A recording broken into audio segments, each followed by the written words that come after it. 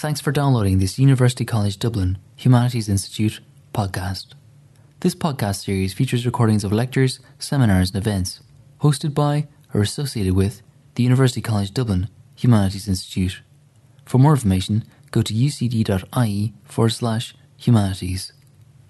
In this episode, a recording from Law and the Idea of Liberty in Ireland, from Magna Carta to the Present. This Irish Legal History Society conference took place in Christchurch Cathedral in November 2016. The event was organised to mark the 800th anniversary of the transmission of Magna Carta to Ireland. This episode features a paper by Sean Duffy from Trinity College Dublin. His paper was entitled The Political Background to Magna Carta, King John and Ireland. The lecture was recorded for podcasting by Real Smart Media. King John was born in 1167. So 1167 was the very year in which the exiled king of Leinster, Dermot MacMurrough, returned to Ireland with that first batch of foreign mercenaries and allies who would shortly begin the conquest of Ireland for themselves. And within 4 years, John's father, King Henry II, had come to Ireland, the first English king ever to set foot in Ireland, and he declared himself its lord. And from that point onwards, there has been, in one form or another, a constitutional link between the two countries. So John's birth in 1167 therefore meant that he belonged to that very first generation of Englishmen who couldn't remember a time when Ireland wasn't bound to England. I think that had obviously a formative influence on his dealings with the country. When he was just 9.5 years old, his father made John the Lord of Ireland, and he was to remain so until his death in 1216. That meant that he was master of Ireland for just a few months short of 40 years. In other words, nearly 2.5 times longer than he was King of England. And John, by the way, was the fourth and youngest of his father's sons.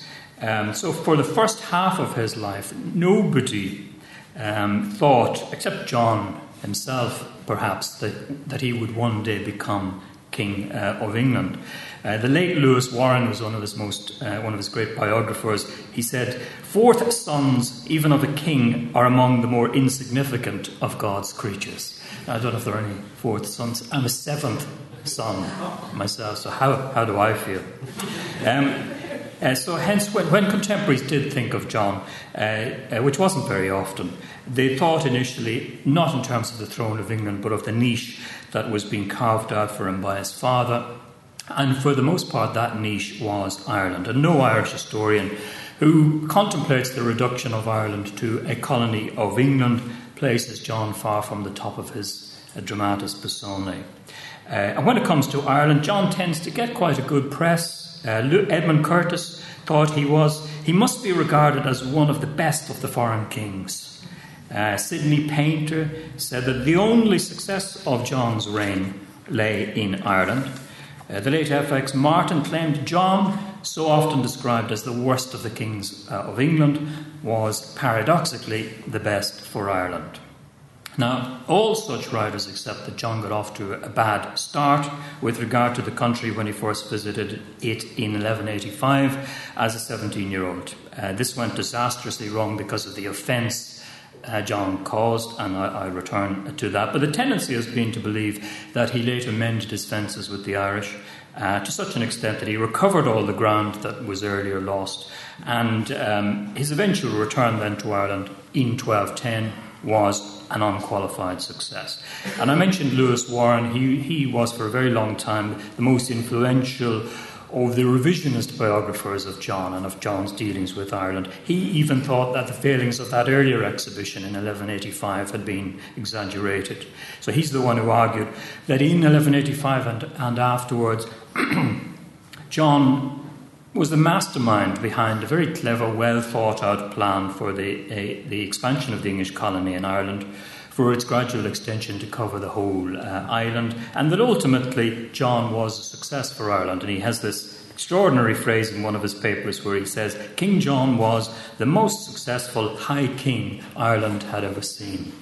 Now, I'm afraid I don't really find any of those descriptions credible. So if we start with John's 1185 expedition, I don't believe that was anything other than an unmitigated disaster, not just militarily speaking, but from a policy standpoint.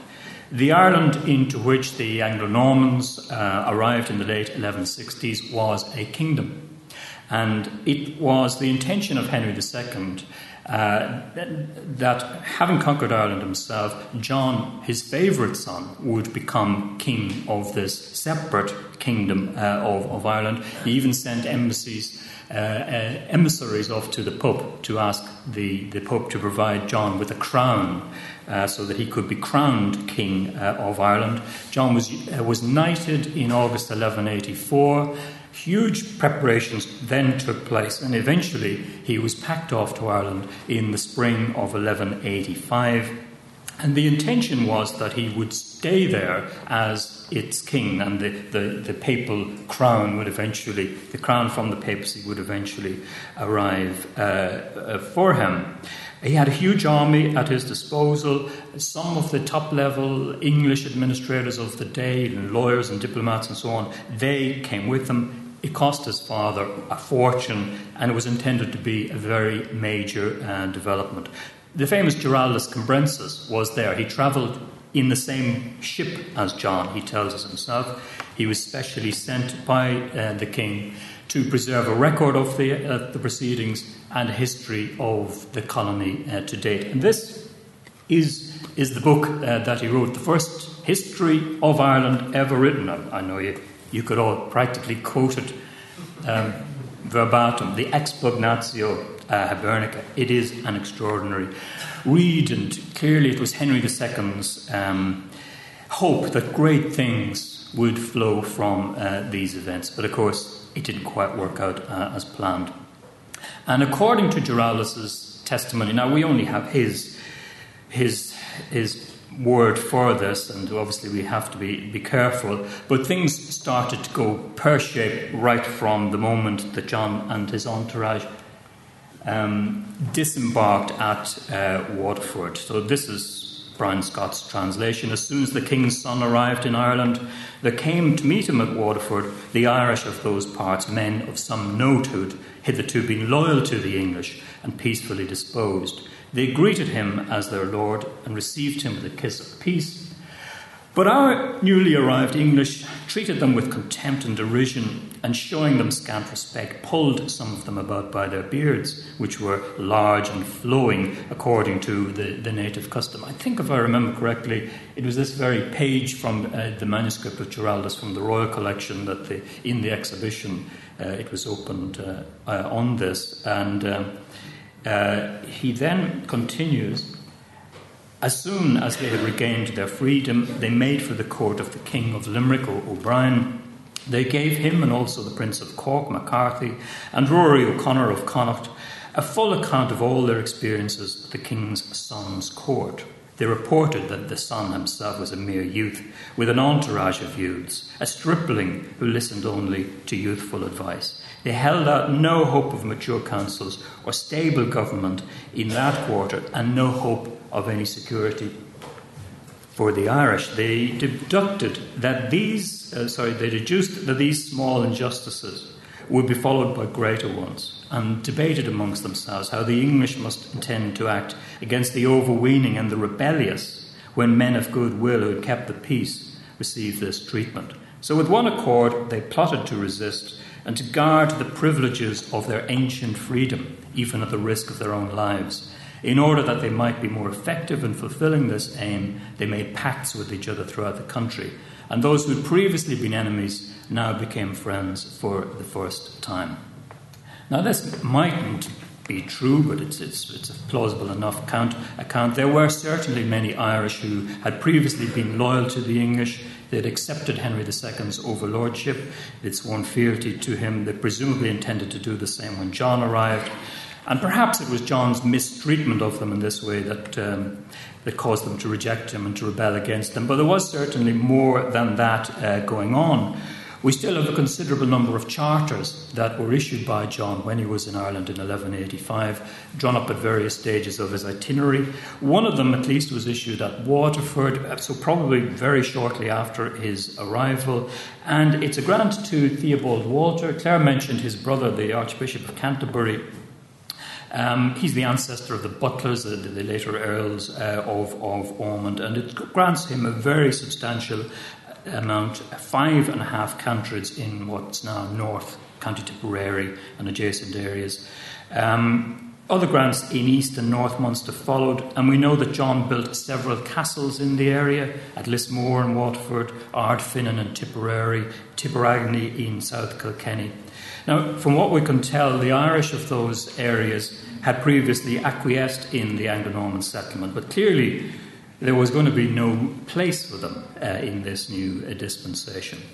And I think this probably lies behind another of the criticisms that Giraldus makes of John's expedition. He says, another additional reason for its failure is that we went back on our promises and bestowed on our new arrivals lands belonging to our supporters among the Irish who had stood by us right from the arrival of Robert Fitzstephen and the Earl, that's Strongbow, in Ireland. They immediately went over to our enemies and, changing their roles, spied against us and guided the enemy to us, being in a much better position to harm us because they'd previously been on much closer terms with us.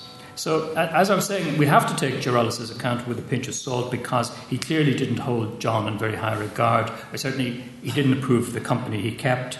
And Giraldus, of course, was a member of the wider Geraldine clan, of the initial pioneers in Ireland, the people who paved the way for the establishment of the colony. And they clearly resented John's intrusion of newcomers in 1185. But yet his account of what happened can't just be dismissed of it. He was appointed by John's father to write this account, and he presented it to him. So there must be something to it. And what he tells us is that the Lord John made some very serious errors of judgment in the early days after his arrival in Ireland. He provoked opposition even from unlikely quarters. For instance, O'Brien, Donald More, the king of Thomond, he had been amongst the first to submit to Henry II when he arrived at Waterford in 1171. Yet in 1185, almost certainly because of these speculative grants I was mentioning that John was making on the borders of his kingdom, O'Brien refused to cooperate. And the annals report that he attacked 2 of those castles at Ardfinnan and Tiberagny that John built in 1185. And as for McCarthy of Desmond, he was treacherously killed in that very year, parleying with Theobald Walter's men in Cork. So far from being a triumphant procession through his new lordship, John's 1185 expedition saw some very dark days, and it became in the end a real embarrassment. And we don't have to rely on Giraldus alone for that. There are a number of contemporary English chroniclers who reported something similar. One of the best informed, for example, is Roger of Howden. He says that John, and I quote, lost most of his army in numerous conflicts with the Irish. And in the end, he says, after a stay of less than 8 months, John was compelled to return to England penniless.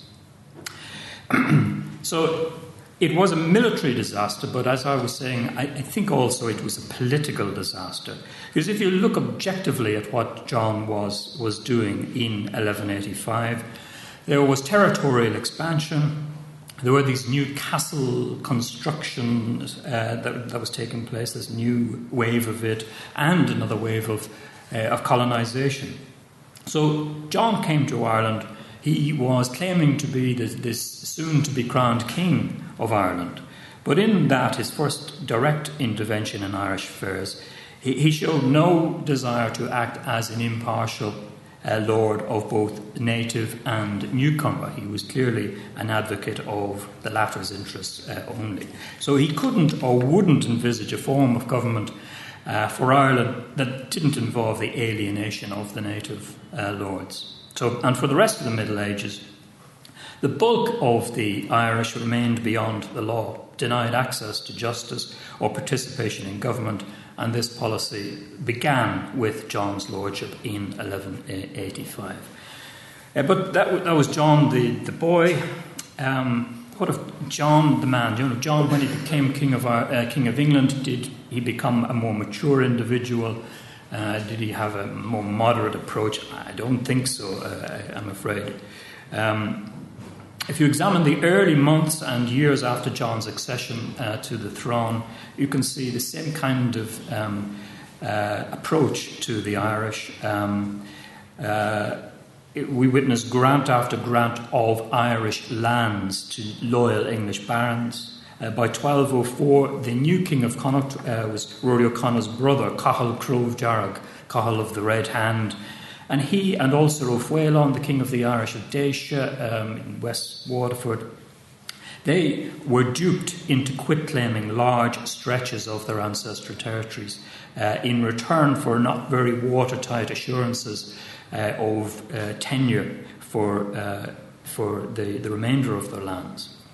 And John was 11 years on the throne before he came to Ireland in person, and we have then this famous 1210 campaign, which is normally categorised as a great success. But it seems to me we have the same contemptuous attitude towards the native kings then also. For instance, when John arrived in Ireland in 1210, the most important Irish king was probably Cathal Crove Jarrag, the O'Connor King of Connacht. He submitted to John, he joined his host, he marched northwards to Ulster. John, of course, was going to Ulster to capture Carrickfergus Castle, which was held at that point by his Anglo-Irish baronial opponents, members of the de Lacy family, the de Brios family, who were his in opposition to him at that stage. They were conspiring against him. Of course, John was an utterly paranoid individual, as historians of his reign will know. But just because he was paranoid, it didn't mean that this opposition wasn't beginning to gather against him. And which is why he came here. And so it was while he was in Ulster that he asked Cathal Crove Jarrag to bring back his son to him, his intended heir, so that John could hold the son as a hostage to ensure Cathal's future good behaviour.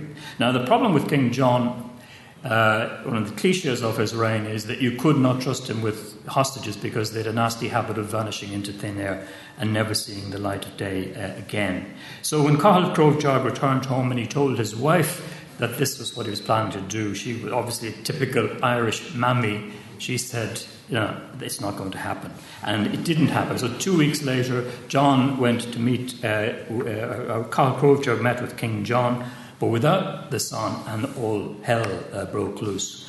The relations between the two were so soured that after John's departure for England, there was a direct government backlash.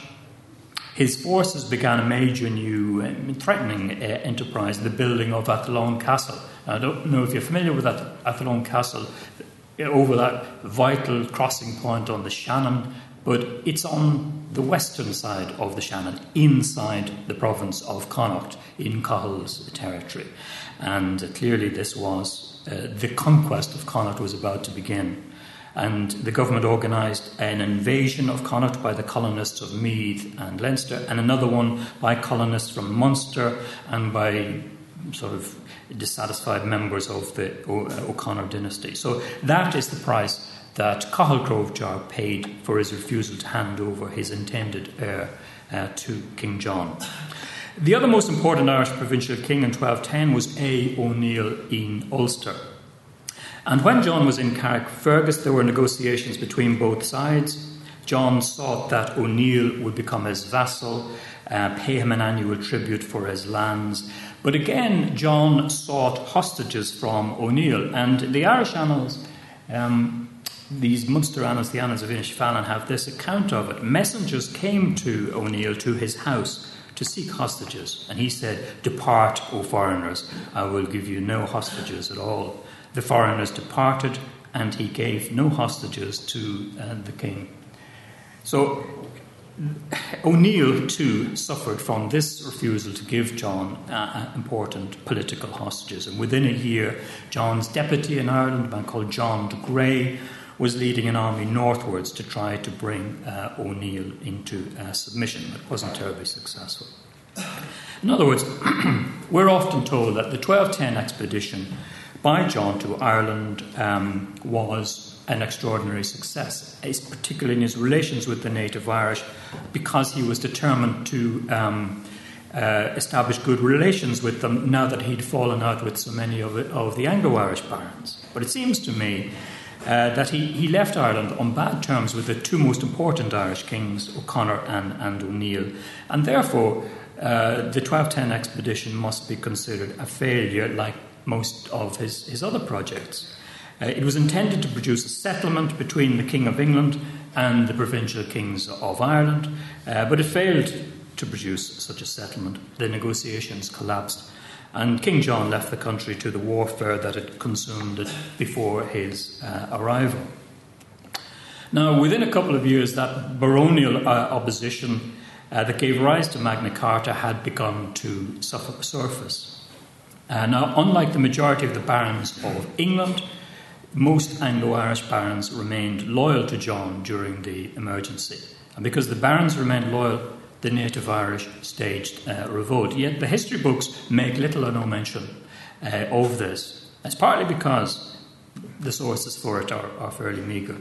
But it's also partly because historians have convinced themselves that the Irish remained loyal and therefore there isn't anything to it. But this is simply not the case. And that's why shortly after John died in October 1216, the Pope wrote to his legate in Ireland ordering him, and I quote, to fulfil his office faithfully and prudently in bringing about a peace between the Irish and the king. So as far as the papacy was concerned, the Irish had been at war with King John. The papal legate at that point was none other than the Archbishop of Dublin, who would have walked these hallowed grounds in his day, a man called Henry of London. And he had been John's deputy until about a year or so earlier. He was also famously the second most senior of the witnesses to Magna Carta in June 1215. And having the king's ear, the Archbishop of Dublin was able to intercede on the citizens' behalf, and he did so to great effect. In August 1214, John granted Dublin a confirmation of its annual 8-day fair, the famous Donnybrook Fair. He also gave the citizens a license to build a new bridge over the Liffey and demolish the old bridge. There's only ever one bridge over the Liffey in the Middle Ages. John, in July 1213, in the 3rd of July, so that's less than 3 weeks after the granting of the more famous charter at Runnymede, John issued another one granting the fee farm of Dublin to the citizens. Now, this is the annual sum that was due to the Exchequer in return for the king allowing the citizens to administer its revenues. So that's mostly property rents and tolls on trade, that kind of thing. So before 1215, that farm was collected in Dublin by King John's own officials. And presumably, the citizens wanted the fee farm in order to collect it themselves and use what surplus came in for their own municipal activities, rather than lining the pockets of John's men. The actual farm was set in perpetuity at a fixed rate of 200 marks, about £133, which I think was a bit of a bargain, which was wrung from John because of his straitened circumstances at that time. But the citizens also got another important concession. By the 1215 Charter, John granted them the provostship and all other appurtenances. Now, Dublin didn't have a mayor until 1229, so the provostship was its then equivalent, the chief officer of the municipal corporation, the chief magistrate who presided over the 100 court, the city's court. And before 1215, the provost of Dublin was John's representative in the city.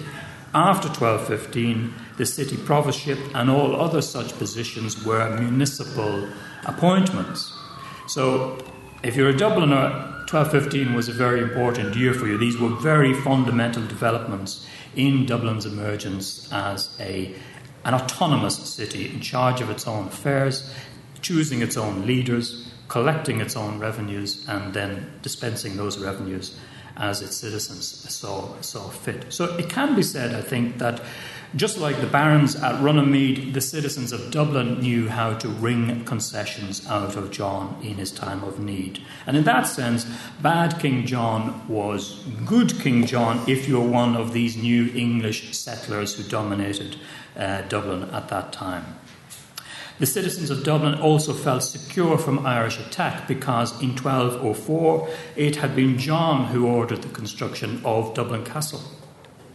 It wasn't just to protect them, it was to hold his treasure, but it was a very fundamental development as well for the future safeguarding of the city. And 1204 was important too because in that year the English citizens of Ireland, or the English citizens beyond Dublin's walls, I hope there are some lawyers present because I put this bit in for you. That was the year 1204 in which John introduced into Ireland the application of those legal writs like mort d'ancestor and novel disease and so on that had developed in England during the reign of his father Henry II.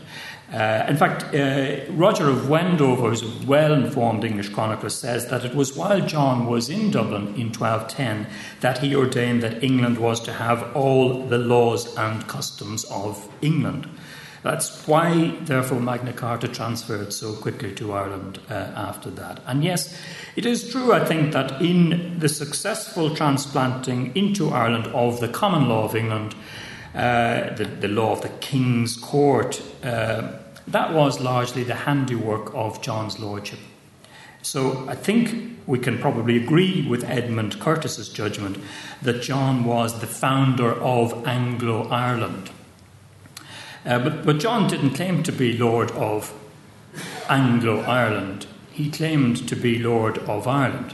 So it is possible, by some interpretations, that he was a good Lord of Anglo-Ireland. I simply, myself, happen to believe that he was a bad Lord of Ireland. And I'm going to leave it there. And therefore, I find myself in agreement with these guys after all these years. Anyway, thank you very much.